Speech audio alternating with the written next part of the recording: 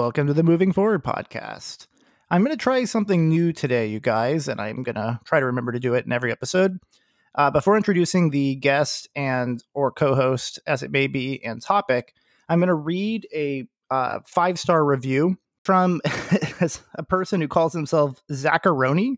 I do not know Mr. Zacharoni. I can only guess that the person is named Zach. He says, I fall on the progressive side of this debate, but it's got to be a debate. And this podcast is an excellent experiment in civil conversation and the discussion of ideas over political tribes and party loyalty.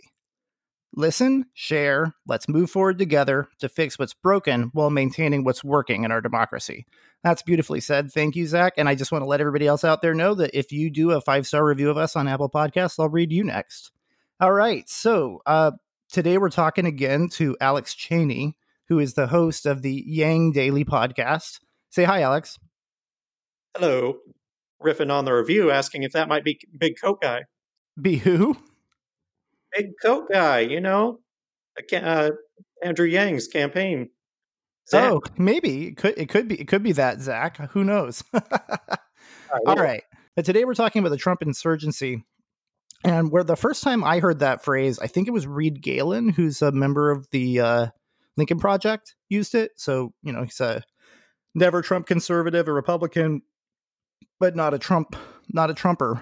And he used it to refer to what he saw as the inevitable slew of domestic terrorism that we're definitely going to be seeing in this country as an inevitable consequence of the fact that Donald Trump has decided to make himself the leader of a stochastic terrorism network. I know that sounds a little bit hyperbolic, but keep in mind, he predicted this before the attack on the Capitol, and Trump isn't even out of office yet, and the Trump insurgency has already committed arguably the largest act of domestic terrorism in this country's history. I mean, keep in mind, even though only 5 people died, how much worse it could have been if they had succeeded at killing Mike Pence and Mitch McConnell and Nancy Pelosi, or holding Congress hostage and forcing them to overturn the will of the voters. That was their goal. Now, of course, not all of the protesters were aware that there were terrorists in their midst, but it was clearly very organized. People came wearing shirts outlining exactly what they intended to do, saying revolution and civil war. And they came wearing like full paramilitary gear. There are people running up the steps in trained formation. They brought ladders and explosives and guns and knives and baseball bats and all kinds of things. We're talking about a significant number of people, certainly hundreds, if not more, who, dozens of whom have already been arrested for this act of terrorism. So I don't think it's an exaggeration to say that Reed Galen was 100% right, that Trump really is the head of a stochastic terrorist network. Alex, do you want to say something about that term stochastic terrorism, just so people understand what we mean by that? Oh, shit, dude, this sounds very heavy. Like, did something happen since I was last on the podcast? Apparently, Alex has been living under a rock, guys. I'm caught up. So, yeah, stochastic terrorism seems to be the new buzz term that everybody's learning and stumbling over. But, I mean, it basically just means a sort of terrorism that's incited, that's unorganized, and it's just, you're trying to incite violence and chaos and that sort of thing. So it's not like an organized conspiracy. At least that's my understanding. Yeah, no, I mean, that's right. To be clear, there was an organized element of it, like I said, but the organization, Trump's relationship to the organization, is where the stochastic part comes in. So stochastic terror is when somebody with a microphone, for example, the bully pulpit of the presidency of the United States, which is arguably the biggest microphone in the world, when somebody with a microphone like that says things that predictably are going to result in terrorist activity, even though he's not explicitly calling for terrorist activity, we call that stochastic. It's stochastic in the sense that the person inciting it isn't committing literal legal collusion or conspiracy to commit terrorism, but they are nevertheless knowingly saying things that are certain to incite terrorism and saying them to the right people at the right time in order to signal that. And what the FBI is finding is that these organized networks of terrorists who want to overthrow the U.S. government are meeting online. They were meeting in places like Parler, and now they've been pushed to darker corners of the web. But basically, the FBI is seeing that they saw Trump's statements as a signal about what to do and where to do it. Oh, okay, this is what he wants us to do. He wants us to stop Congress from certifying the results, which is sedition. One of the definitions of sedition is to try to hinder or delay the enforcement of a U.S. law. In this case, the Constitution's call for Congress to certify the results. Another definition of sedition is to capture by force a U.S. part of the U.S. government's property, in this case, the Capitol. So, yeah, this was sedition. It was terrorism. And Donald Trump incited it, period. But what Reed's point was that he wasn't just predicting that this would happen one time. He was saying we are in for years and years of organized terrorism, where the leader is inciting it through a stochastic terrorist rhetorical style in order to limit his own legal liability. But he was nevertheless clearly the leader of that movement. And again, the FBI sees that these people themselves consider Trump their leader and his statements as calls to arms. Yeah, a lot of people have the overly optimistic view that, we get Trump out of office and then this all just kind of goes away and it goes back to how it was before. And that's obviously not going to happen. About a third of the country has been radicalized at this point. And what we saw at the Capitol was a lot of people are pushing the idea that, either this was just completely spontaneous or it was a massive, the whole thing was an organized conspiracy. And the truth is, as usual, somewhere in between. There was a bunch of small groups who were actually planning for something like this and came there with paramilitary gear and they were ready to capture or kill Congress people, and they'd had blueprints of the building and everything. The vast majority of the people were just, Trump supporters and that showed up to the rally, and then they kind of followed along to the Capitol and, were milling about the building and whatever. So there were a whole bunch of different groups who had different levels of involvement or intent for sedition that were involved in this. And it was just a chaotic mess as a whole. What Trump's role was in it was obviously, he started the whole thing with the voter fraud lies. And then he had the rally, which was called the Save America March, which is very suggestive. And then he gave this speech. And I'll just point out quickly a few things that he said in this speech that are noteworthy. So he said, "Our country has had enough. We will not take it anymore. And that is what this march is all about." So there he's saying that this is the culmination. It ends today. He also said many times, we can't give up, we can't concede, so backing down is not an option. He said, "I really want to see what you'll do," which is basically prove how far you're willing to go for me and for the country. And he called on military and law enforcement to join in the march, which is terrifying if this was a coup attempt. The first chant from the crowd that he allowed to propagate was "Fight for Trump." And he said, if you don't fight like hell, you're not going to have a country anymore. So to summarize, he convinced these people that Democrats were stealing the election. He told them that this was their last chance to stop it.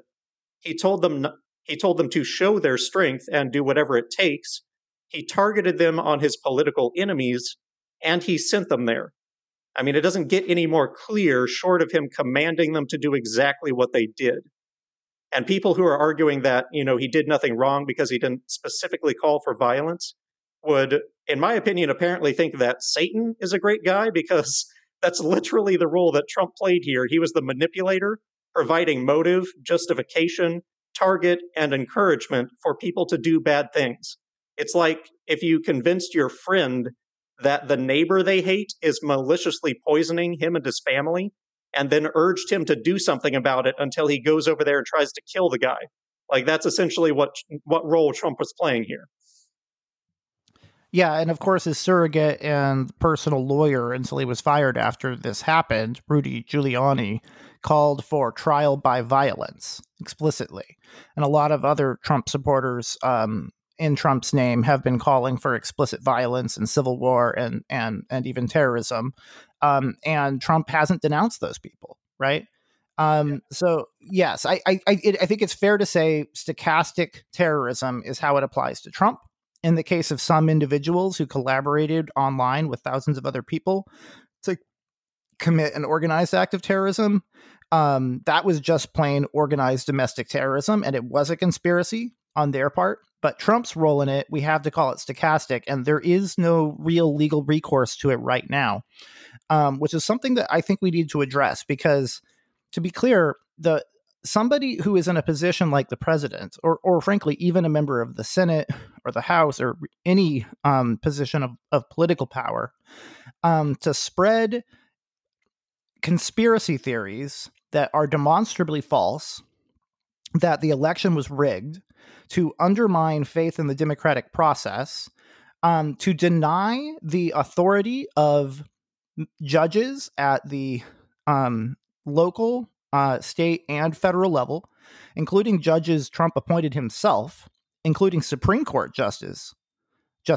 Trump appointed himself, to say that all of those courts are illegitimate and their rulings are illegitimate, that the election results certified by the states, including Republican-controlled states, are illegitimate, and that the vice president needs to work with Congress to overthrow a free and fair election.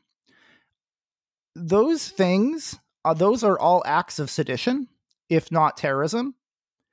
But Trump didn't. The one thing Trump himself, we don't have any evidence of, is he didn't go as far as Rudy Giuliani and explicitly say we need violence. And so I think we do need to be clear that he is covering his own ass. But also he knows, like when you tell millions of people that the election was a fraud and that they need to save America and save democracy by any means necessary, including things that are illegal, like overthrowing via violence or any other way, an act of sedition. I think it's fair to say that he is intentionally inciting terrorism. And I think the FBI is right to look at it that way. And they are.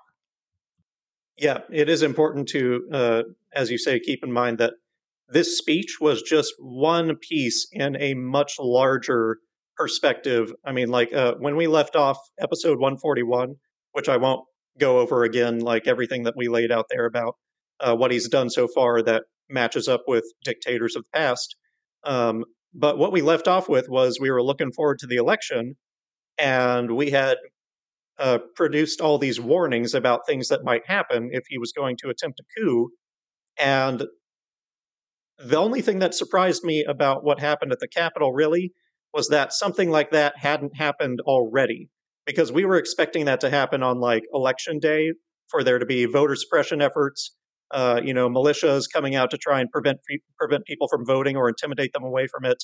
And we didn't see that on election day, and that was a pleasant surprise. But literally everything else that we warned about came true. He claimed early victory. He treated the mail-in ballot count as a fraud. He called for stopping the ballot counts. He refused to concede the election.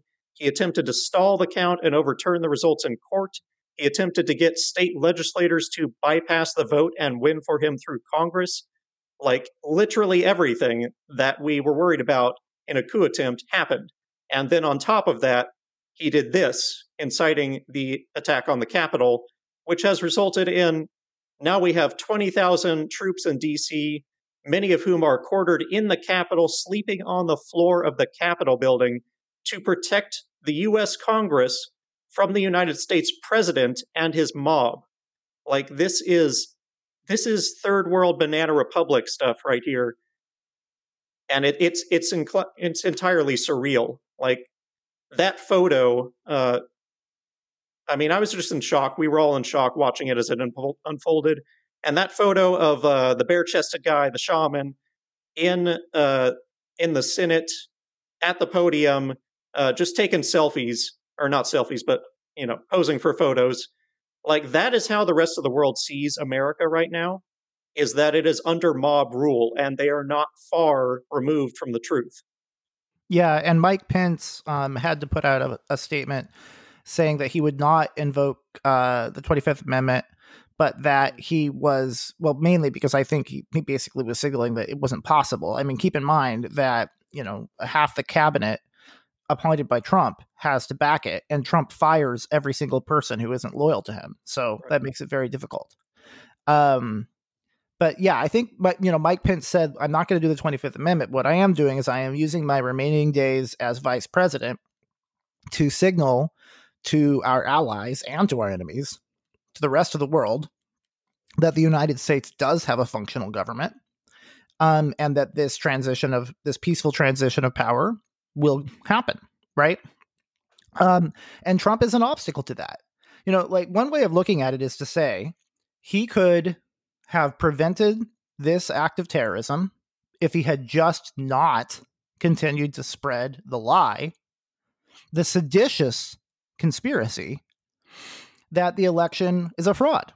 I mean, this is something that China and Russia and North Korea, this is the sort of propaganda that they try to spread in order to undermine faith in the United States and to incite violence within our borders. And Trump is doing it for them. Yep. That's pretty much the state of it. And this would kind of fall into what is referred to as the big lie, which is something that always happens with authoritarians and dictators. Basically, like the bigger the lie you tell, ironically, the easier it is for people to believe, because they just they just don't think that like someone would tell a lie that far removed from reality unless it must be true, because nobody would tell a lie that big. And so that's something that about human nature that authoritarians always lean on, is they just make the biggest lies possible, and incredulity works in their favor. And that happened not just with the voter fraud lie, but also with lies about COVID. He's lied about pretty much everything, and they just keep getting bigger. Yeah, I think that's right, Alex. Although I'm going to come in here with a little, how do I put this? I think that obviously there are certain individuals who truly believe it, and I think those people are clinically insane, because you would have to be in order to believe this, contrary to all evidence. Again, including all of the courts, including people appointed by Trump and Republican heads of state, etc., all saying this isn't real, right? And the lie is being repeated by certain members of Congress, but those people are not judges. They are not lawyers who can be censured for lying in court. They can lie in Congress, right? Trump can lie in the White House. I think that the number of people who really believe this lie of Trump's is pretty small. I think that the vast majority of people who say they believe it for two reasons. One, to signal allegiance to Donald Trump, and two, because it's a way of justifying the fact that they have given up on democracy. It's a way of justifying the fact that they want to overturn the will of the people. I was listening to a podcast on David Duke with my wife the last couple of days. Alex, I'm assuming you know who that is. Yes. Yeah. So, this guy was elected to the Senate. He was an open, outspoken member of the KKK. He was a proud Nazi. There were publicly verifiable photos of him wearing the swastika. He said he celebrated Hitler's birthday. And this guy was elected to the Senate with 60% of the white vote in his home state. Okay. What's important to point that out is it was actually, he managed to get a higher turnout than the polls showed, just like Donald Trump on a national level. He got a higher turnout than the polls showed. And the reason for that is because there are these people who regular traditional polls don't pick up. Why? Because pollsters don't call them. because they're not, quote, reliable voters. They're not likely voters, right? These are people who don't normally vote, but they will turn out reliably if the person running is a racist. That's just the truth. I'm not saying it's all about race, but like if you are a white supremacist, if you're a person who thinks, but you're not supposed to say out loud that black people shouldn't be allowed to vote, right? And that the votes of black people are illegitimate, then, a more socially acceptable way for you to do that is to repeat this lie that deep down is a lie, which is that this was an illegitimate election, because what you really mean by that is, well, if you only count the votes of white people, Trump won. So no, I do not buy this idea that they don't believe it. Or I'm sorry, that they do believe it. I think they know that technically it's not true, but they think that spiritually and emotionally it's true. And so this is, if you talk to radicals online, including far left radicals like communists and anarchists and people like that, if you talk to radicals online one-on-one, they will say things like, well, we have to be careful about how we talk to normies, right? Normies being people who might be sympathetic to some aspects of their cause, but who are not on board with overthrowing the government or terrorism or whatever hardcore methods they're planning on using, right? And so the way you talk to normies is you signal with ways that make them more comfortable. So you don't say we want to overturn democracy. You say that as authoritarians historically have always done, you claim that democracy is already a fraud, and then you use that to justify seizing power. And that's what they're doing. So I think that there are a handful of people who should be in straitjackets and padded cells who are actually crazy enough to believe that. I think the vast majority of them are just saying it to signal allegiance to Trump and as a, quote, socially acceptable way of attacking the democratic process and the rights of minorities to vote. Well, it's an interesting conversation because I think it's kind of a weird distinction. It reminds me of when you were talking about how delusion, medically speaking, they have to make like an exception in the definition for religion. And so you have to think about like how much of the world population is religious, despite the fact that religion is an irrational belief. And I apologize if that's offending anybody, but I mean, that's kind of just the fact. Like it's based on faith, not empirical evidence, right? So it's very clear that there's a strong driving force in humanity to believe in things that are not rational or that there isn't evidence for. So I don't think it's really that much of a stretch to believe that this much of the American population is willing to go along with and truly believe like these voter fraud lies, considering that we've already proven in so many other ways that we're willing to do that. Yeah, no, exactly. And it's not a coincidence. It's a lot of the same people who believe that, the world is fewer than 10,000 years old, not just the world, but the universe, right. That evolution didn't really happen, etc. Right? These are people for whom their worldview is not based on facts and logic.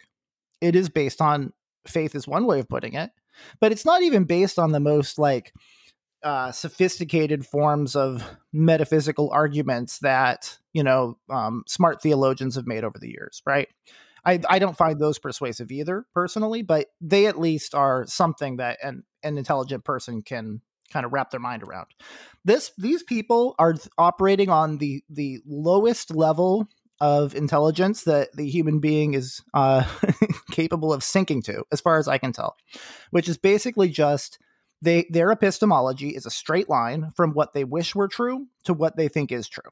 It's that simple. And I don't think that these are not intellectuals. These are not people who are used to dealing with ideas in a nuanced manner. For these people, it is as simple as, this is my conception of America. My conception of democracy is that only people like me should be allowed to vote, and people like me should always get our way. And if my side loses, I'm just going to say it was stolen. And by the way, I think it's important to point out, Alex, and off air, Alex told me, like, it's a shame that we come off as sounding partisan. But this is what happens when people stay committed to being nonpartisan and one of the parties nevertheless becomes a terrorist insurrectionist organization. Right. I mean, they have some of the evidence for that being, again, right, that there was a recent poll that showed that 47% of registered Republicans support the attack on the Capitol. They think it was justified. Yeah. Yeah. You know, I mean, like, I never I'm wanted sorry, to be Alex, let me real. get this out before I Okay, forget. go And ahead. so, you know, in the spirit of being nonpartisan, something else, you know, if you're a person who paid any attention to the Democratic primary the last couple of times, hardcore supporters of Bernie Sanders were spreading similar conspiracies around the internet about how the primary was rigged against their guy, right? All movements are susceptible to that kind of thinking, but the difference is Donald Trump is amplifying it and ratcheting it up and giving it the credibility of the presidency.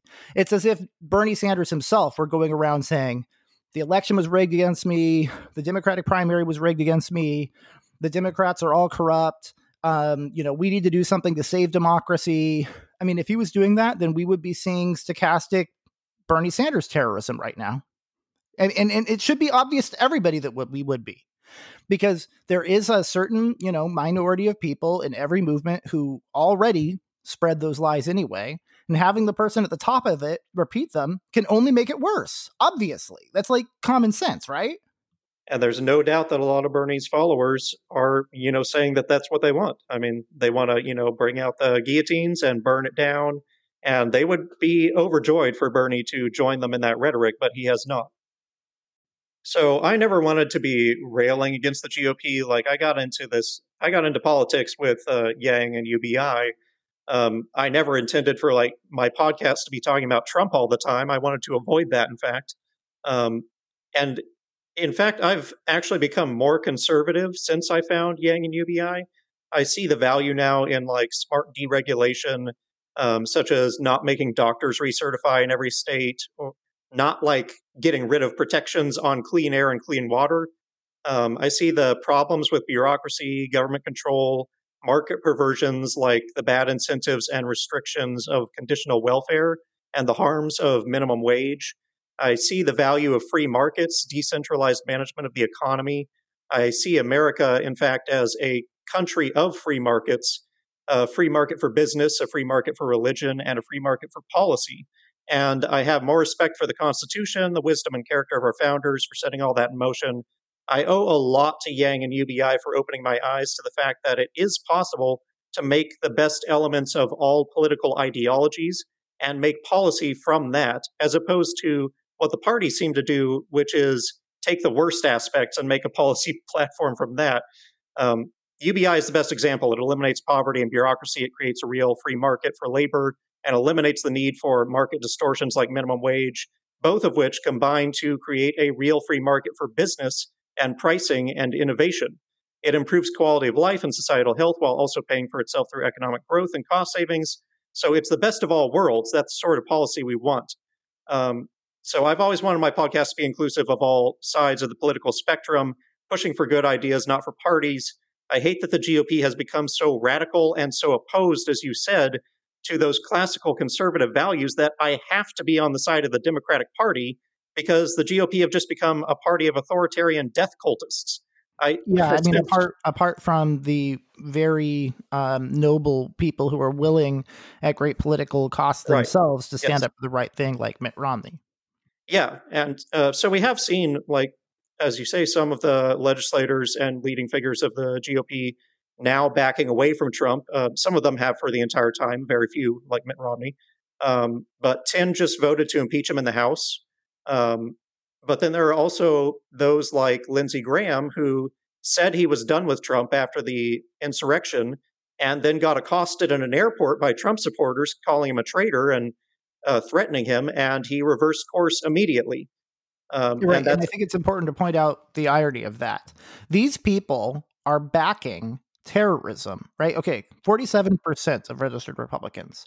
That's, however you look at it, millions of people, right? Now, of course, it's important to keep in mind only about 30% of Americans are registered Republicans. Right. So less than half of that. So you're looking at about 13% of the voting population, right? our eligible to vote population. Still, that's millions of people. And when you have millions of people who are proudly telling pollsters that they support a terrorist movement immediately in the aftermath of an act of terrorism done by that movement, that is a real problem. And it takes it to the point where our long-running joke calling Trumpkins, the American Taliban or the Al-Qaeda, who he was endorsed by, and the KKK and David Duke, by the way. But yeah, no, I mean, that isn't even a joke anymore. We literally are dealing with the equivalent of Al-Qaeda in the United States, and half of one of our major parties is in that terrorist movement. Now, if it were Democrats doing that, we would also be calling that out. And if you guys go back and listen to episodes, if you haven't heard them already, where I was talking about the riots that happened under BLM, I spoke about that in equally harsh language. But and technically, those could also be called insurrection. What happened here is worse than that. But I called it out at that time. I said they should all be rounded up and arrested and have the book thrown at them. Right? I mean, all these people making excuses for their terrorism and their criminality by pointing to other criminals. I mean, that's absurd, right? Like, the fact that other people commit crimes doesn't mean it's okay to commit crimes yourself. Jesus Christ, what is wrong with people? Yeah, I mean, I found the animus for the riots that happened during the BLM protests to be a lot more relatable, because those seem to be, people. At least some of them. Some of them were opportunists, obviously, but some of the driving force there was like against police brutality, systemic oppression, that sort of thing. Whereas right now it's against democracy. Like, they're literally rebelling because the election did not go their way, and they want to overturn that result. So, yeah, in both cases, you could even, when people were taking over police precincts, you could call that insurrection as well. No, it is. And it is sedition as well, and they should be charged with it. And actually, I think that the similarity runs deeper than that, because now, I mean, I think it's important to say terrorism is terrorism and criminality is criminality no matter what your cause is, right? Now, even if it was a completely justified moral cause, it would still be wrong to use those methods to get your way. Period. Right. Period. End of story. Doesn't matter what it's about. Okay? Period. But in the case of the most radical BLM protesters, which probably are also the ones who are willing to commit sedition and crimes on its behalf, many of them are calling for anarchy. Many of them are types of anarchists, and so I think that the parallel in terms of sedition runs deep. But now, once again, in order for this to be totally comparable, Joe Biden would have to be stirring them on and encouraging the violence. Right. But that's not what he did. And toward his I political understand enemies, that in the case of both Trump and Biden, you can find statements where they condemn the violence itself, right? Right. But again, the difference is Joe Biden isn't spreading a conspiracy theory about democracy being a fraud, right? And calling for himself a form of sedition, which is to overthrow a democratic election, right? Yeah. So the difference is Trump is inciting stochastic terrorism intentionally and is committing sedition himself intentionally. That's the difference. The BLM stuff was about... And also BLM didn't attack the Capitol. I mean, the entire line of succession was in that building. Yeah. If you were going to try to attempt a coup as the president, taking out the VP and the Speaker of the House is the way to do it. Yep. And I mean, this is Banana Republic stuff. And in Banana Republics, it's also goofy and silly and dumb and pathetic. And the overlap between the more competent seditionists and the more incompetent seditionists is almost funny, right? But yeah, that's what happens in tin pot shithole countries. The world is their country is run by crackpot, loony bin morons like Donald Trump, who is deeply unqualified. I honestly don't think he's ever read a book cover to cover in his entire life. He had to threaten lawsuits in order to keep his grades out of the public record. But this is all part of the appeal, for Donald Trump, or for Donald Trump supporters, because they are fed up with having fancy pants elites who went to fancy schools and who make lots of money, like Mitt Romney, you know, advocating real right-wing policies, because real right-wing policies are not helping these Trump voters. They don't want a free market. They want socialism for white people. That's what they want. And democracy, but only for white people. That's what they want. I at this point, I am fed up with pulling my punches. I'm just going to tell it like it is. Fuck those assholes. And to be fair, I mean, the GOP has traditionally been pushing, like, as I said, they kind of take the worst position on what should be a good position, which is like pro-free market. That's great. But, when you ask them about poverty or whatever, they're like, well, that's not a problem. That's just part of the package. And it's like, no, you need to find stuff like UBI where you can actually have the free market and eliminate poverty. Like, that's the sort of policy that would be pulling these people in instead of driving them to radicalization, in my opinion. Yeah, no, I understand that. And something you said, Alex, actually jumped out at me and really rang true. You said that you've become more conservative lately. I have too. And seeing the way that Donald Trump's movement has betrayed conservatism has infuriated me and has actually made me more conservative myself. I always considered myself center right. I've always been effectively a swing voter. Because I think it's important to reward both parties for moving in the direction you want it to go. I think when the Democratic Party took on the third way after the fall of the Soviet Union and, basically kicked all of the radical lefties out of their party, that was a good thing that I welcomed and was happy to reward. And I think it's time for the Republican Party to clean house and kick out all these radical so-called alt-right people. And I've said this before, and I'll say it again. If it was really right-wing, it wouldn't need to put the word alternative in front of it. I'd like to kick those people out too. But, I've always been right-wing economically, in the sense that I believe in low taxes and deregulation and free markets, et cetera, et cetera, et cetera. There is no real far-right movement in the United States with any credibility, and there hasn't been in a very long time, because we are a mixed economy. We are a social democracy. We do have public schools, and we do have welfare programs and Social Security and all kinds of things. And if you look at Trump voters, they are not right-wing people like myself. They tend to be people who say things like, get your government hands off my Medicare, right? These are people who like Social Security. They just only want it for white people. You really do see it in the way they talk.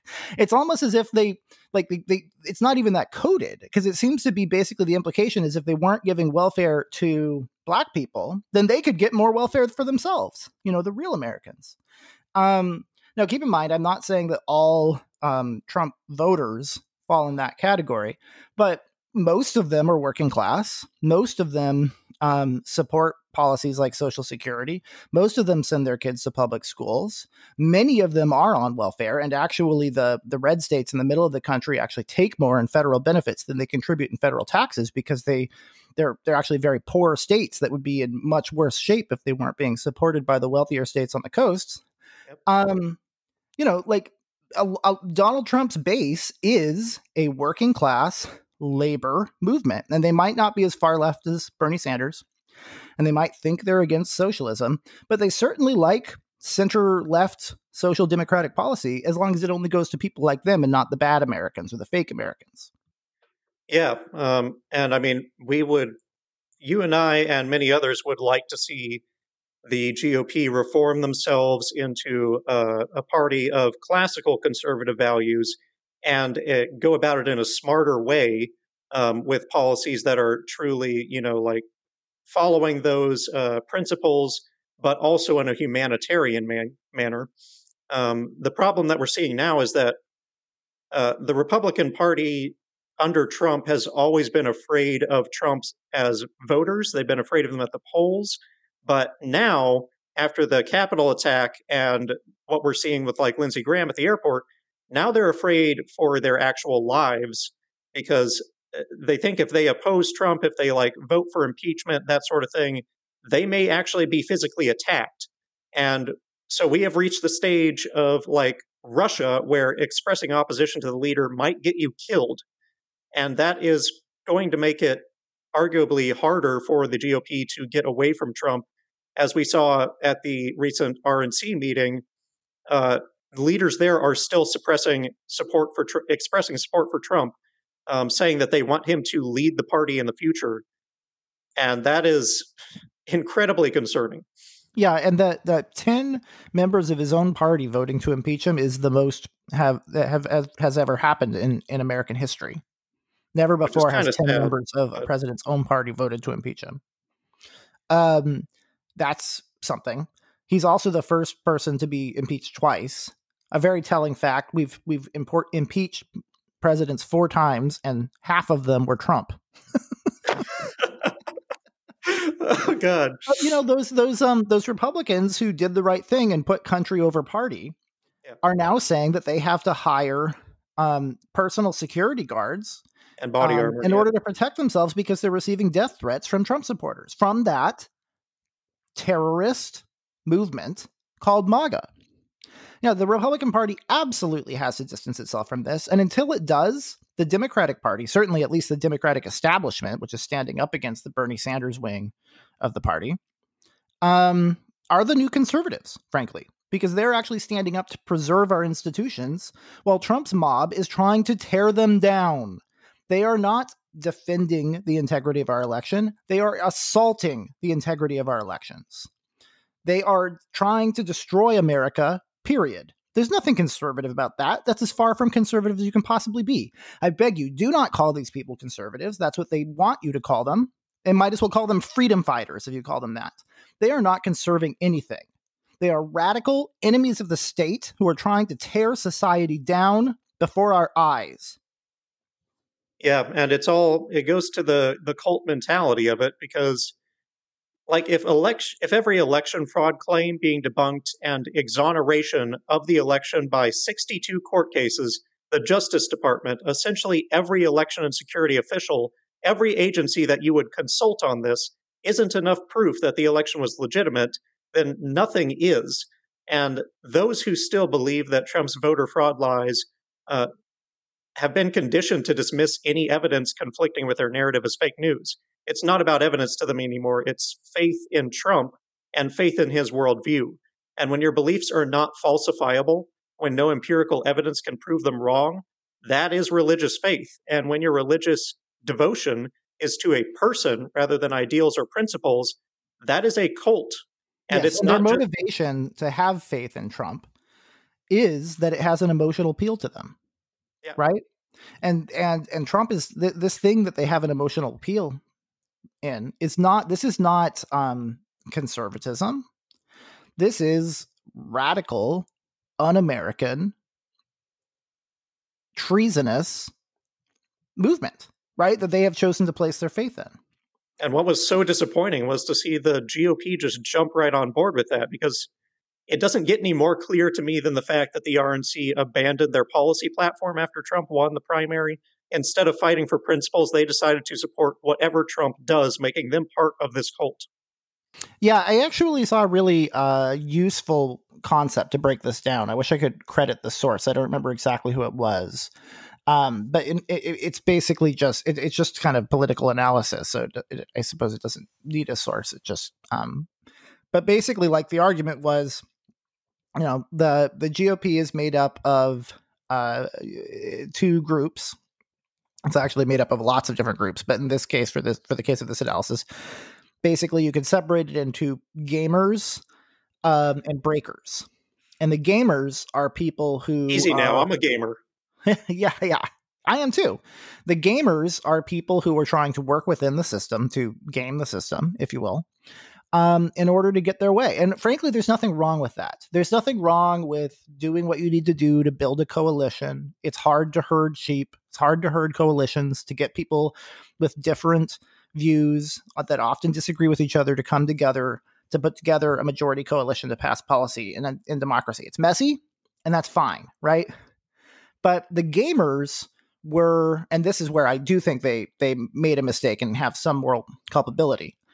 They were willing to go so far in gaming the system that they would pander cynically to this very anti-conservative, radical, racist, the new Confederacy, flying Confederate flags. I'm sorry, if you're flying a Confederate flag, don't tell me you're not a racist. I'm sorry, right? And theocracy as well. The Southern strategy basically is what I'm talking about here, right? Like with their cynical willingness to pander to those people, and the Wall Street Journal, and the Chamber of Commerce, and donors who wanted low taxes and low regulation, which I support, right? Went too far in pandering to these people. And what's happened is Trump took the reins of the party away from the elites, the Mitt Romneys, the rich capitalist right-wing people, and handed it over to this unruly, unwashed, basically left-wing, apart from their racism. Not that racism is right-wing either. I mean, I'm sorry, like, I don't believe that belongs on the spectrum, okay? Being racist doesn't make you right-wing, it just makes you racist. But, basically racist lefties, racist commies. That's who these people are. I'm sorry. Like I said, I'm not going to beat around the bush. He just handed it off to them. And now you see what's happening, especially after the attack on the Capitol.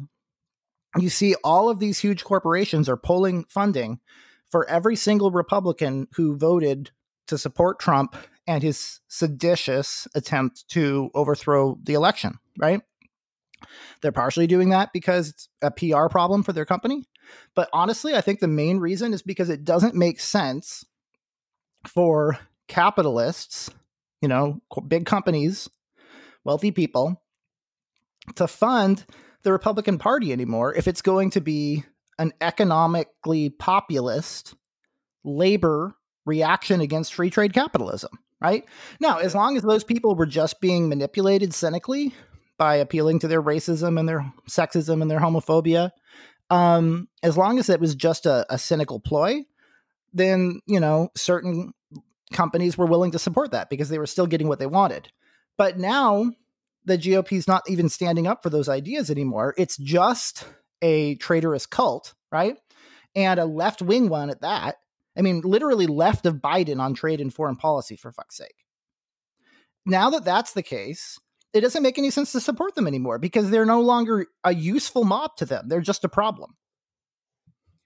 Yeah. And I mean, I think that a lot of the people that are engaged in this Trump movement now, they probably always had bad positions and wanted something like this. They wanted a place to belong and be able to express some really off-color beliefs and positions.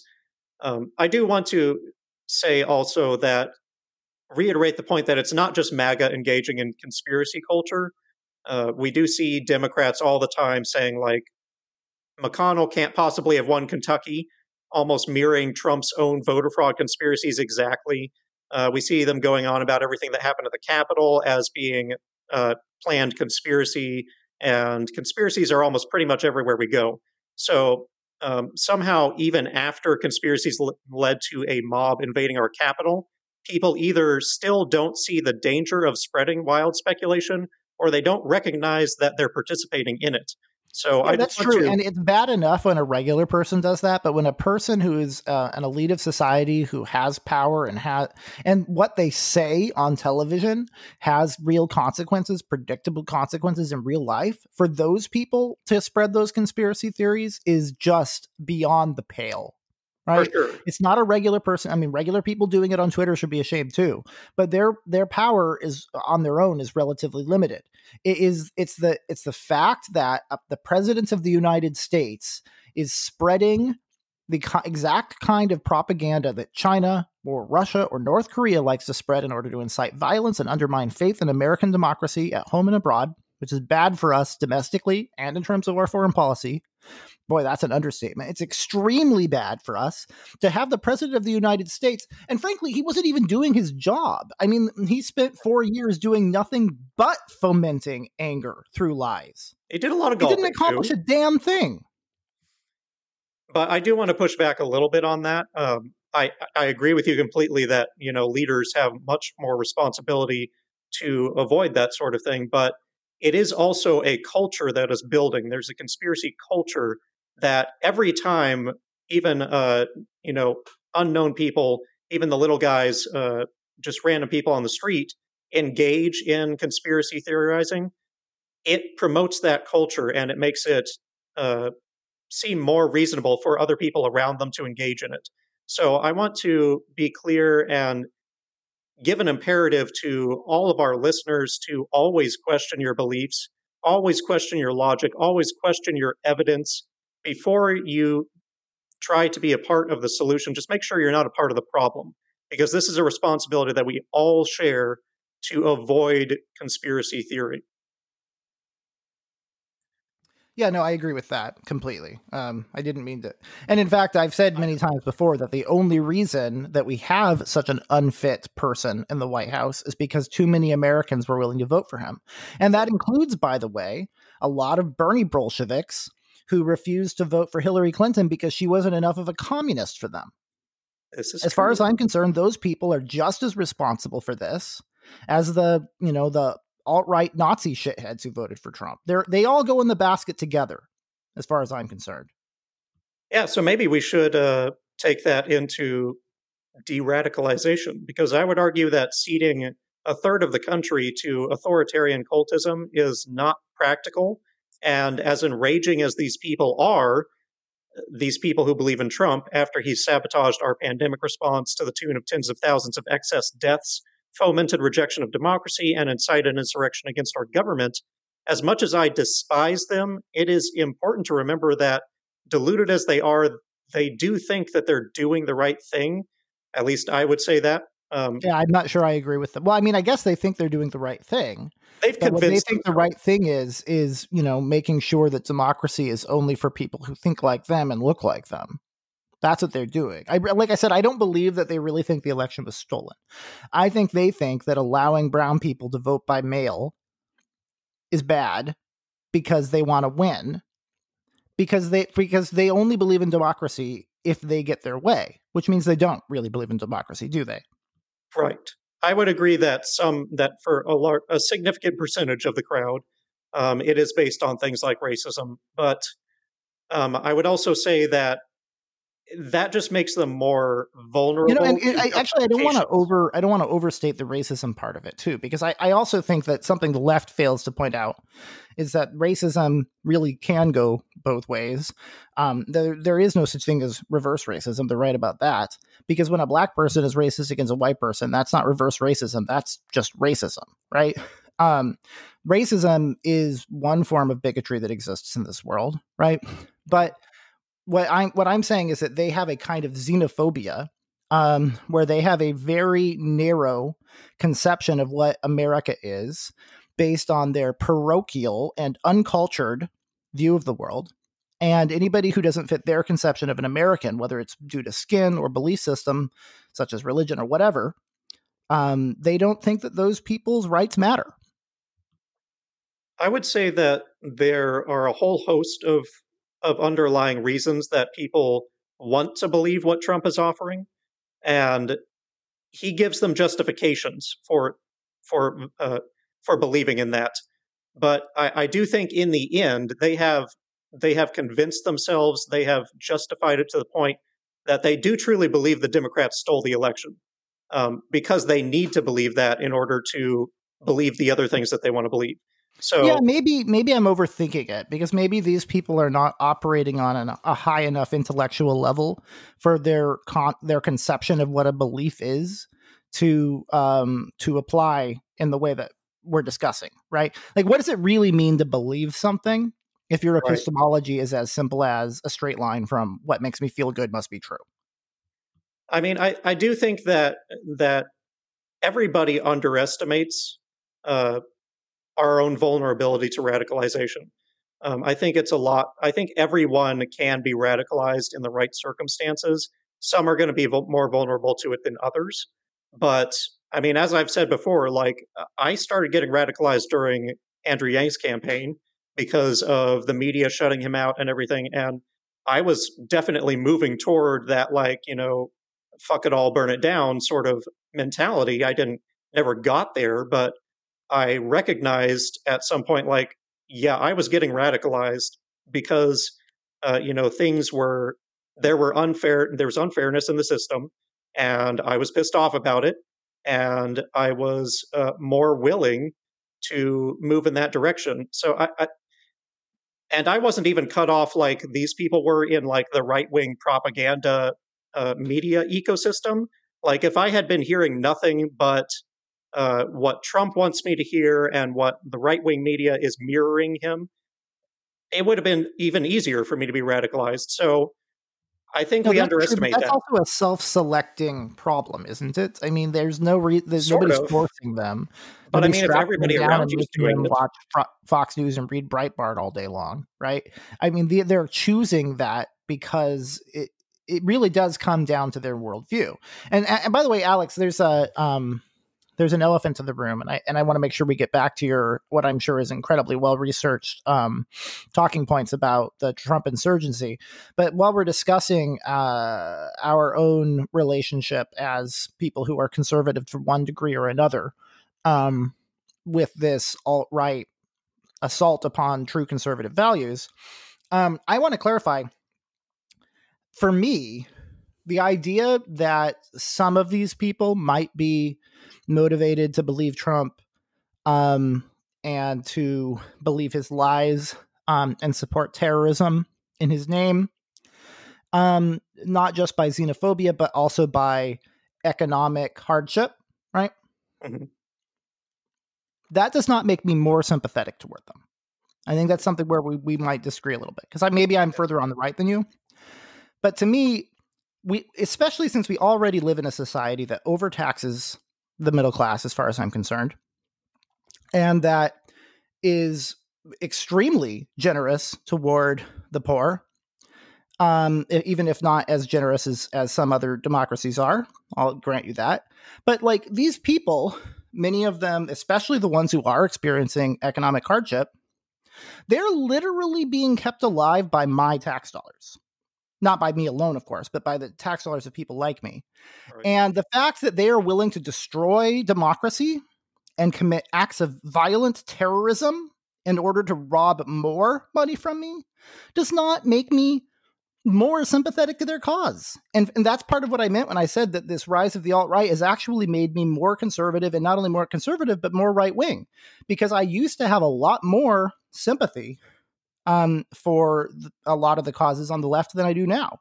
At this point, my support of Andrew Yang's UBI is a compromise. It's not my default position. My default position right now would be to end the entire welfare state and dramatically cut taxes on the middle class, because I consider a lot of these people to be their very existence to be an existential threat to civilization. And I do not think they're good people who deserve compassion. I think they're bad people who deserve judgment. And they certainly do not deserve forced generosity on my behalf. Now, I do support the UBI as a compromise, and I will continue to support it as a compromise unless the left ruins it. If they do away with all the things I like about it, like, for example, if they means test it so that it no longer acts as de facto tax relief for the middle class, then forget it. I go back to my default. Just kick them all off. You know what I mean? So I just wanted to get that out there, that we do both support the same policy, but I really just don't buy this idea that the fact that some of these Trump supporting terrorists are poor Trump supporting terrorists means that I should have more compassion toward them. Yeah, maybe if they were willing to fight their battles within the democratic system. But since they're assaulting democracy, as far as I'm concerned, kick them off. Well, that's fair. I'm not going to try and argue for you to be more altruistic. You can retain that position. What I'm going to say... Yeah, maybe you're a better person than I am, Alex, but, you know, everybody has their limits, and generosity toward Nazis is where I draw the line. I'm sorry. So what I will say is, first, I'm going to push back on your view that these are just bad people and that's the end of it, because it's a static mindset perspective, right? So these people were not radicalized before. They do not have to be radicalized in the future. It is possible that we can change them, and we need to facilitate that change, I would argue. Um, so I mean, like so you've had people on your podcast before that were drawn into the Trump movement or drawn into hate groups or whatever, and they got out of that, and they now see the error of that way. It is possible for people to change. It is possible for people to leave behind like racist views and other things that we would consider bad. So I want to push back on that. And then second, I want to say that you don't have to believe, you don't have to be like compassionate toward them to recognize that there are certain things that make people more vulnerable to radicalization.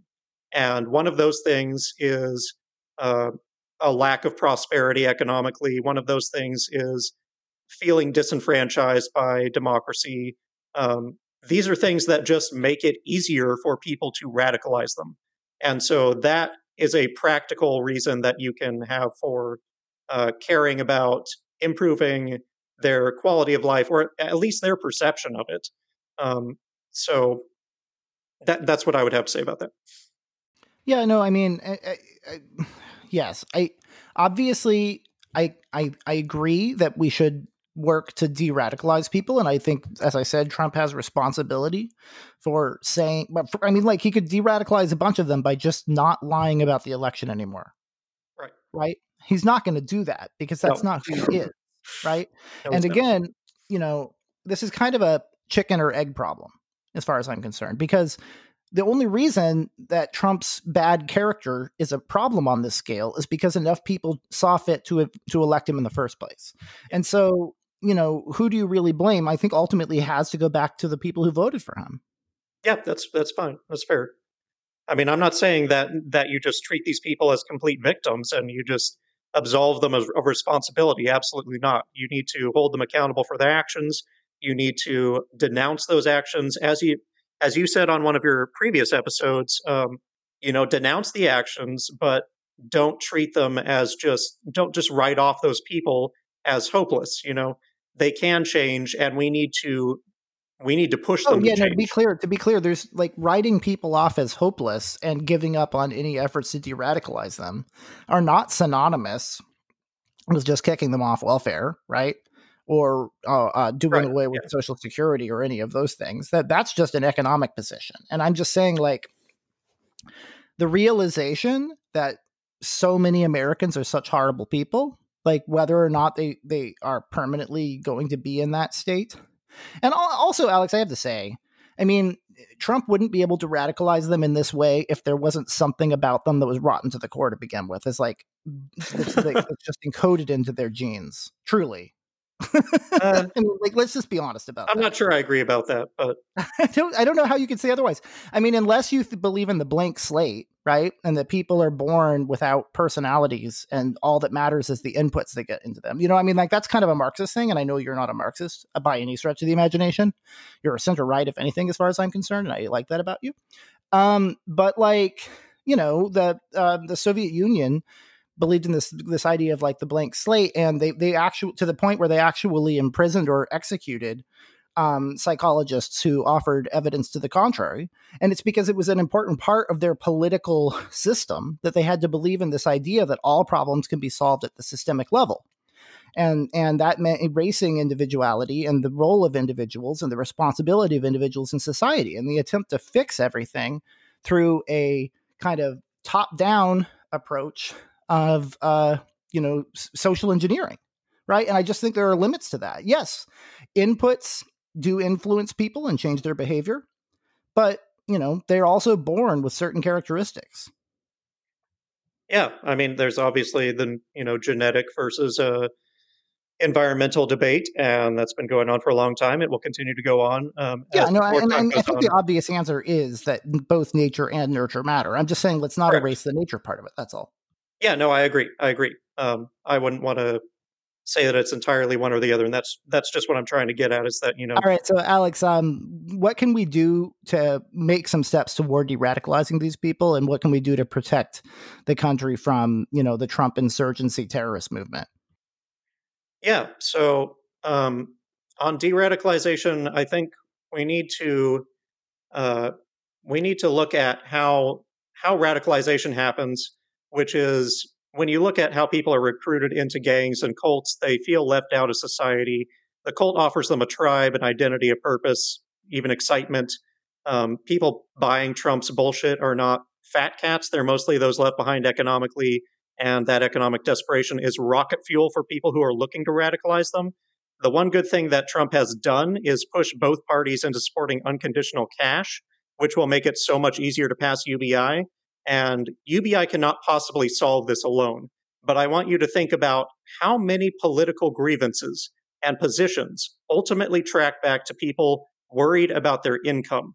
It's the vast majority, in my opinion, which is why guaranteeing survival income is so impactful. Removing the threat of poverty and financial insecurity removes the most common fear of humanity. And the Democratic Party just won explicitly on passing unconditional cash, and the GOP knows that they lost because of it. We literally got the ideal outcome from that election. So that's really good news, and it gives us some hope for the future. Second, and obviously it means that since we have the Senate now, we also can pass other reforms that we desperately need. Second, I would say people also want real representation and democracy, meaning that elected officials should fight for what their constituents want within the law. And obviously, I'm going through like systemic changes we can make right now. There's others. Policies with majority support on both sides should pass. We don't have that right now, and frustration with underrepresentation, with nothing getting done, with Congress serving corporate interests over people's will, is driving radicalization as well, particularly toward autocracy. So we see this on both sides, people giving up on democracy and wanting to force what they think is right. This is why we need democratic reforms as well to enable us to get other reforms passed. And third, we need to make it harder for radicalizing propaganda to reach people. That means reforming social media, the news economy, and democracy to reduce platforming of partisan propaganda and lies and conspiracy theories. And so those are kind of the systemic reforms that I would suggest. And then obviously we need reforms in our culture and personal responsibility, which you're probably better to talk about those. Oh wow, that's a lot, Alex. Okay, I mean, we've talked about it no, I mean, like I said, I support certain forms of UBI, and I support certain electoral reforms as a compromise. My main reason for supporting them is that I want, well, in the case of the UBI, is that I want the middle class to have a tax break. I want to get people off of welfare. So another thing the left could do to lose my support would be to allow it to stack on welfare, whereas I think UBI needs to phase out welfare in exactly the way that Andrew Yang proposes. I agree. You know, if you look at the how do I put this? If your argument, and I want to get to the one about news next, because I want to ask you, among other things, how do you reform, you know, the news and social media in a way that respects free speech? And because I know you support that as I do, and that's I think a genuinely difficult question. Yep. But before we get to that really quickly, I just want to stipulate that I am agnostic about whether or not a UBI and electoral reforms are going to result in de-radicalizing people. And here's some evidence for it. As I said, the parts of the country that are most deeply Trump supporting, the places where he most overperformed his polls are poor rural areas, which already receive more in federal benefits than they pay in taxes. So they are already takers rather than makers. They are already the beneficiaries of center-left generosity. And also these very places, due to advantages in the Electoral College, and in the Senate, due to every state getting 2 senators, regardless of how small it is, and even in the House, due to gerrymandering, these people already have huge electoral advantages. And part of the reason the founders created the Electoral College in the Senate is because they wanted to keep the Union together, and they were worried certain smaller states might see democracy as illegitimate if they didn't have enough of a voice, and therefore would want to secede. But you see, these people are still signaling that it doesn't matter, that the generosity they're already getting, are they grateful for it? No, they're ungrateful. The democratic advantage that they already have, are they grateful for it? No, they're still willing to see the whole process as illegitimate if they don't get their way. So I'm worried that giving these people more power and more money is only going to make the situation worse, not better. I'm not saying that is the case, but I also don't think there's any evidence to the contrary. And so my support of UBI and electoral reform are because I really do believe that democracy is compromised and that I need to compromise with the left. I also recognize that people who are as far right as I am are maybe 20% of the population, if that. We're not even a majority of the Republican Party. Most of us have left the Republican Party, in fact, since the rise of Trump. So I believe we need to compromise, and I'm willing to stand up for that. But I also think it's important to remind people that my default position is what it is, because I am genuinely agnostic about whether or not those things are really going to de-radicalize people, or if it's just going to make them even more entitled and selfish and ungrateful than they already are. Also, by the way, if people, as I said, if people's support of democracy and the rule of law is dependent upon them getting their way on policy, then they do not support democracy and the rule of law, do they? Yeah, no, that's so. Let's dig into that because those are important distinctions. Yeah, and by the way, Alex, I should say I know a lot of what I say sounds really harsh, but I hope you and my listeners know that this is coming from a place of genuine moral outrage on my part, because I really do believe in democracy and the rule of law, and I just think that anybody on any side of the political spectrum who is assaulting those things is a problem to contend with, and we need we're not going to fix it by beating around the bush about the problem. That's all. Yeah, no. So I would say let's dig under the surface of what you said. So in terms of UBI and welfare, so there are reasons that you support UBI over welfare, right? There's welfare has a bunch of bad incentives. It does not offer people real freedom. It kind of traps them in poverty and controls their behavior, and is just an inferior. It's an inferior way to eliminate poverty. UBI does that. You said that perfectly. Yeah, you took words right out of my mouth. Like 100%. That is why. Yeah. So I would say incorporate that perspective into when you're talking about, Trump supporters already getting welfare, and what they're getting, as we just discussed, is it's just kind of a different form of enslavement from like wage slavery, So it's not really empowering them. It's just kind of sustaining them. It doesn't mean that they have economic opportunities. It doesn't mean that they have the freedom to pursue their passions in life. It doesn't mean that they have purpose. It just means that they're going to survive, not necessarily in a good way. That's a good point. I mean, it's really kind of the worst of both worlds, isn't it? Yes. And that's an interesting, because my one of the other recurring co-hosts, Corey Cottrell, has said that like he believes that it's still better than nothing. That's his position. Right. He's further left than you are. I think that might also explain why my default position is to do away with it entirely, because I don't believe that it's better than nothing. I believe it's worse than nothing. I think it's the worst of both worlds because it's keeping them alive so that and therefore empowering them to be a problem for society through their existence. But it's not actually helping them, is it? It's just radicalizing them. Right. And keeping their radical lives in place. Yeah, I would say morally it's better than not having welfare. Obviously, I think that's debatable too. I mean, like, for example, just I know that this is obviously just a microcosm, right? But philosophers often use simple little analogies in order to make broader political points or philosophical points or ethical points. So if you take money from a good, generous, law-abiding, tax-paying citizen who otherwise would use it to pay for their kids' education and also gives a lot of money to charity, right? And then you put it into the hands of a literal neo-Nazi who is currently working to overthrow the U.S. government. Do you consider that moral?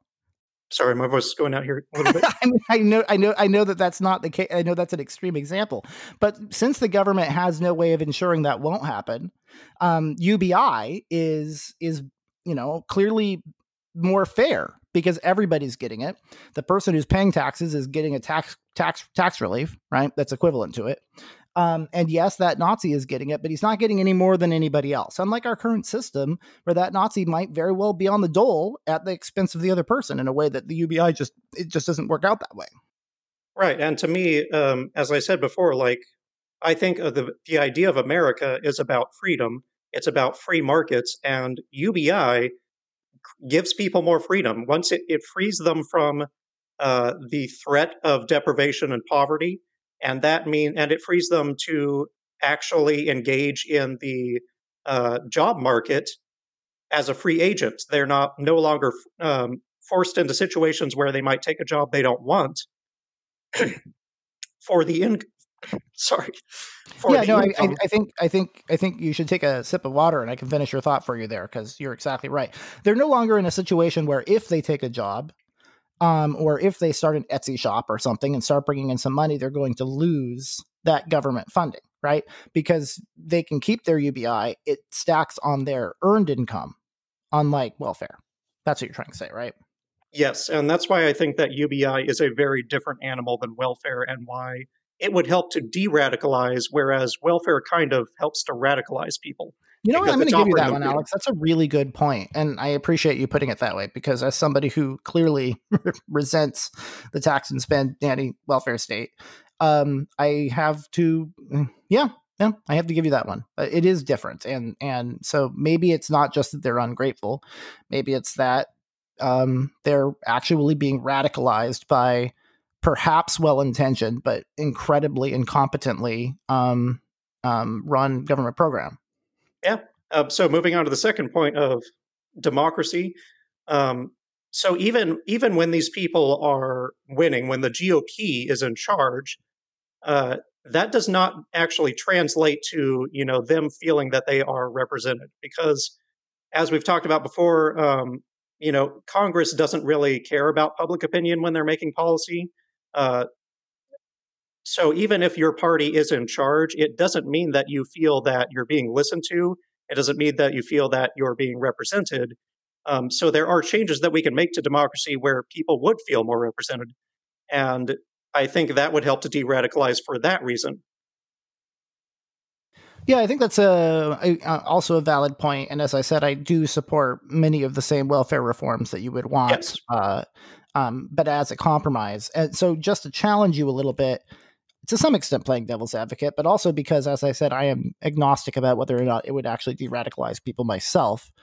Um, do you really think that giving regular people more power, more direct power? I mean, it would essentially, we would still be a representative democracy, but it would be closer to a direct democracy. These are reforms that would take us, in a more democratic and a more directly democratic direction. Do you really think that giving regular people that much power over policy is a good thing? Because I'm wondering whether or not regular people have extremely bad values and that they're therefore going to support policies that are actually going to make society worse.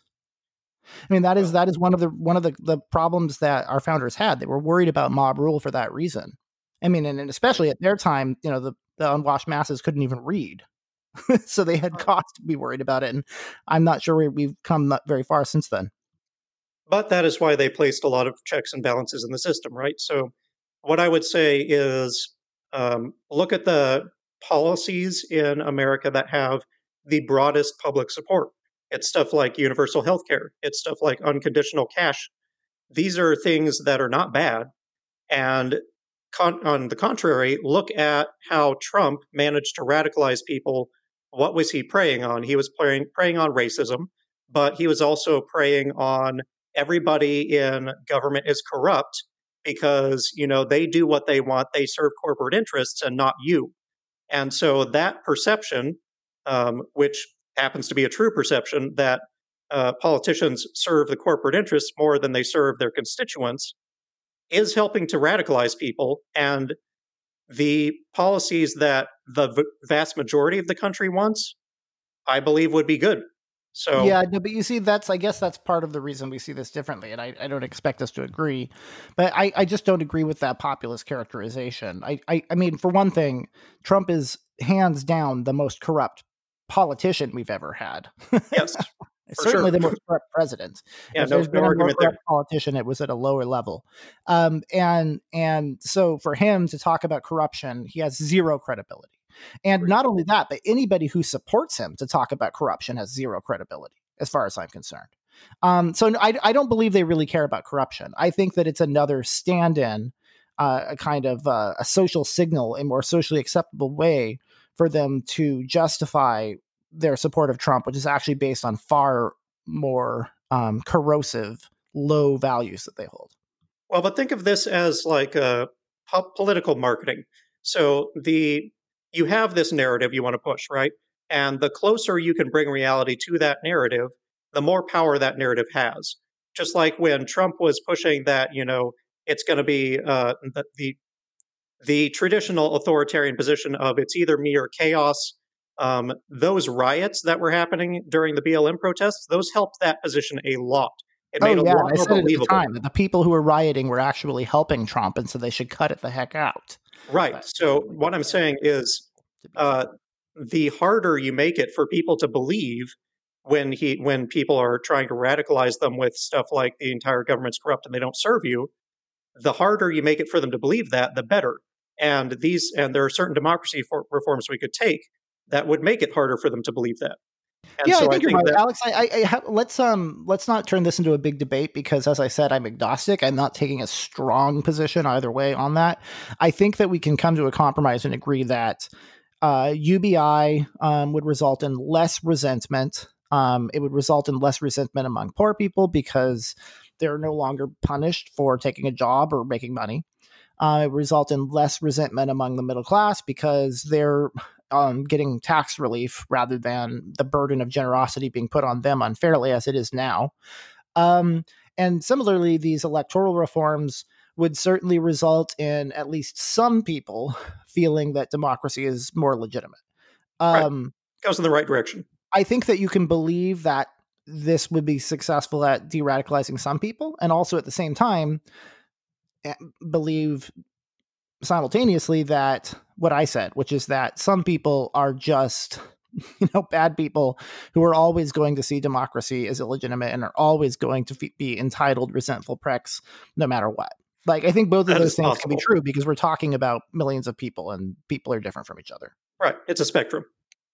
Yeah, no. So I think it's worth doing, and because it would be an improvement over the status quo, and because I do believe I need to compromise with the left, and because I do think it would de-radicalize some people. It's worth doing. But I also think if we can't pass those policies, we need to come at it the other way. And one way of coming at that, as you said, is reforms to the press. And so I'm about to ask you, as I said, how do we do that in a way that respects the First Amendment? Because we must. And it's also the right thing to do. But also, I think we need to have legal reforms. The people who are going to remain a problem no matter what need to have the book thrown at them, and Yeah, in a for big sure. way. I mean, we actually, I didn't realize this until recently, but recent events forced me to look into it. Apparently, we don't actually have a legal definition of domestic terrorism, and we absolutely should. It's Antifa. We absolutely should, and whether it's being done by Antifa or by MAGA, domestic terrorists should be treated no better than foreign terrorists, as far as I'm concerned. In fact, maybe worse, because they're also committing treason.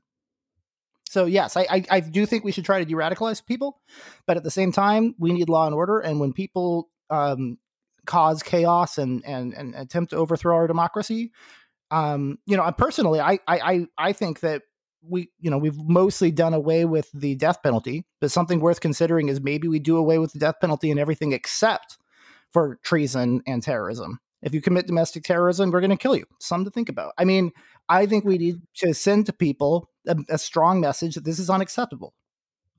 Well, I think the problem with that is that the death penalty has not been shown to be a deterrent. So it just kind of doesn't make sense. Yeah, that's actually a good point, especially in the case of terrorists who sometimes are even willing to die for their cause.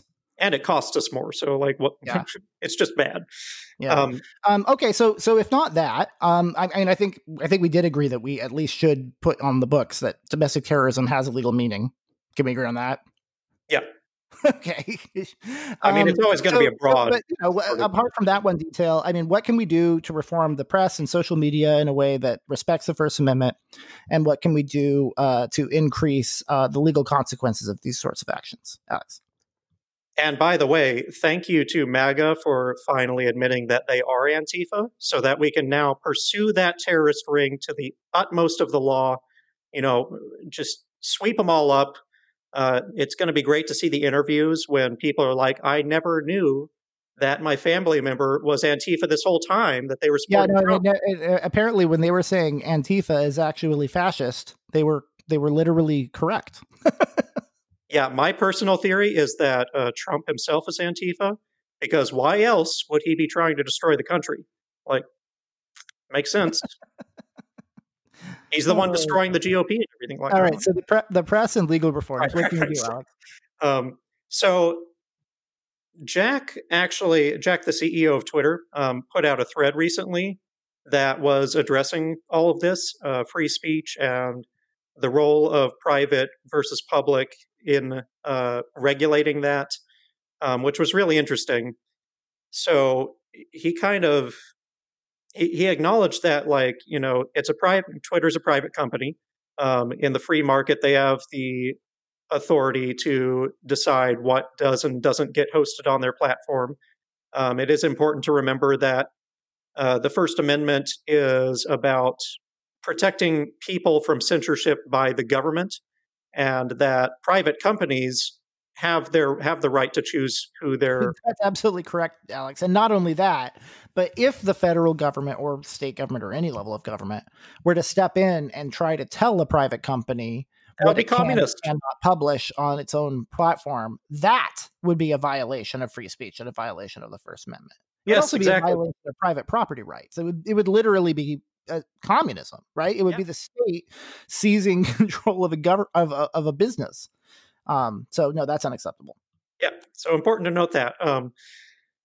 But he also acknowledges that, some of these companies are so big and so many people use the platform as like a regular part of life. And like so many businesses are dependent on these platforms that, getting censored on those platforms does bear some resemblance to getting censored by the government, even though they are just amplifying your free speech. And that's not a right you have. It Yeah, some some It's kind of a blurry superficial line. resemblance, but absolutely no legal resemblance. Correct.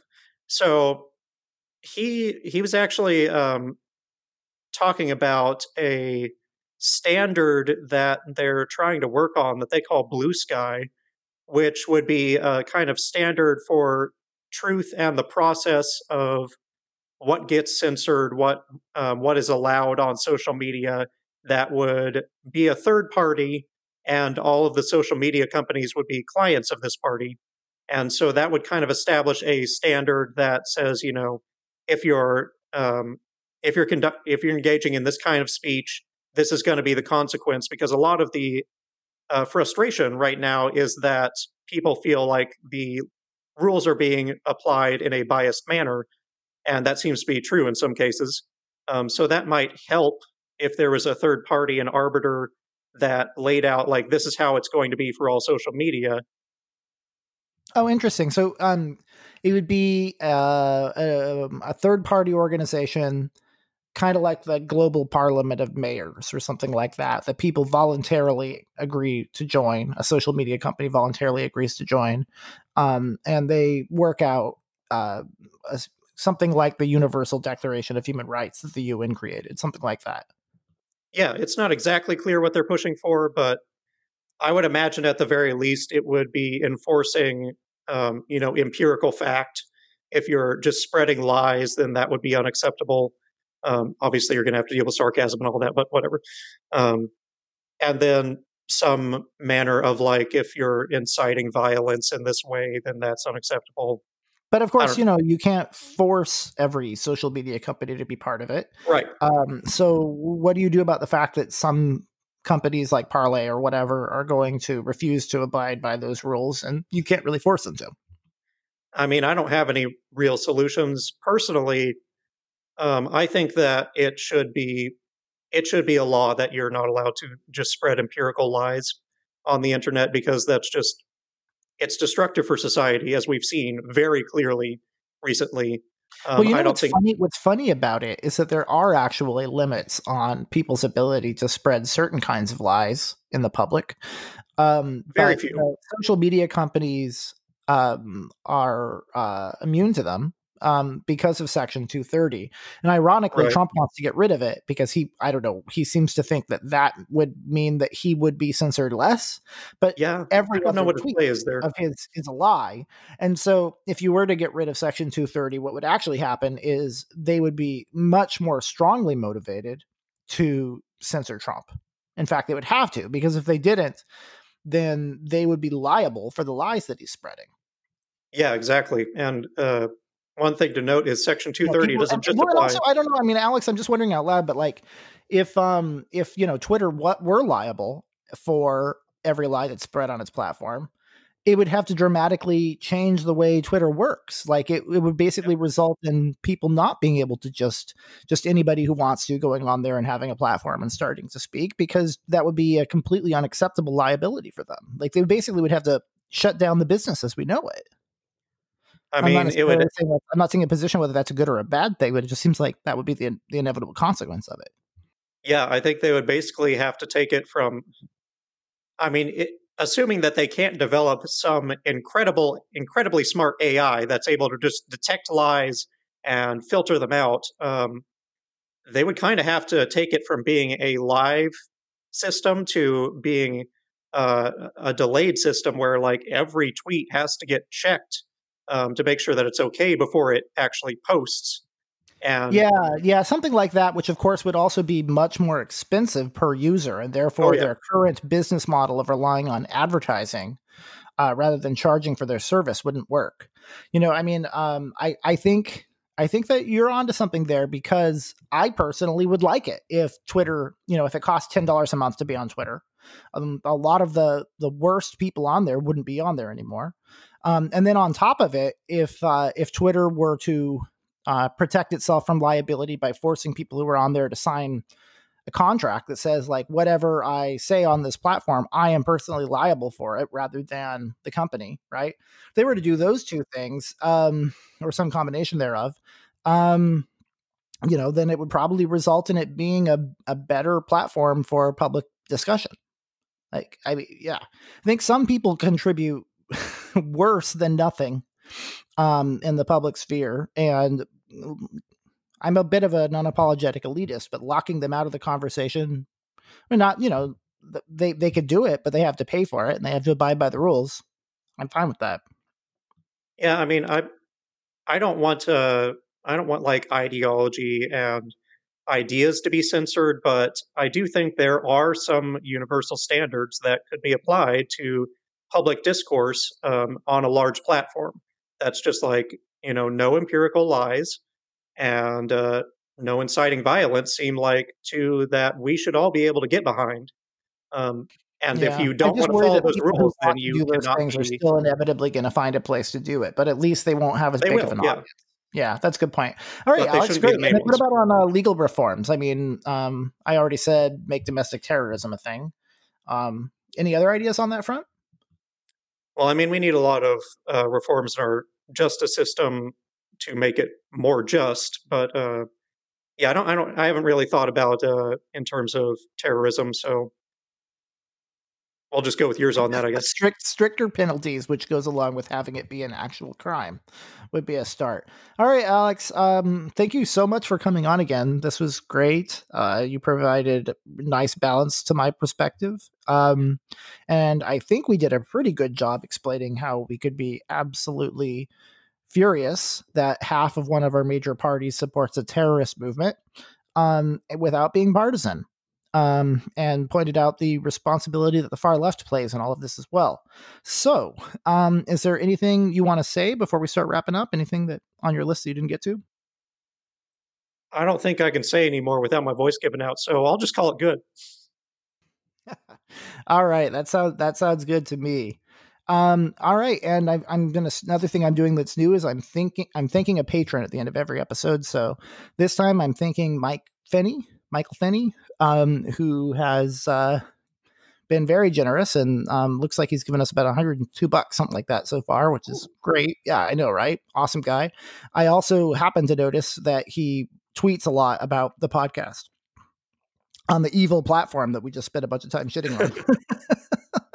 But anyway, while it exists, I'm glad that he's spreading the word about the podcast, because the more people who hear these conversations, the better chance we have of moving forward together as Americans. So, Mike, thank you very much for your support. We really appreciate it. And I'll be sure to think another one next week. And Alex, do you want to say it? Moving forward is our gumbo. Sure is.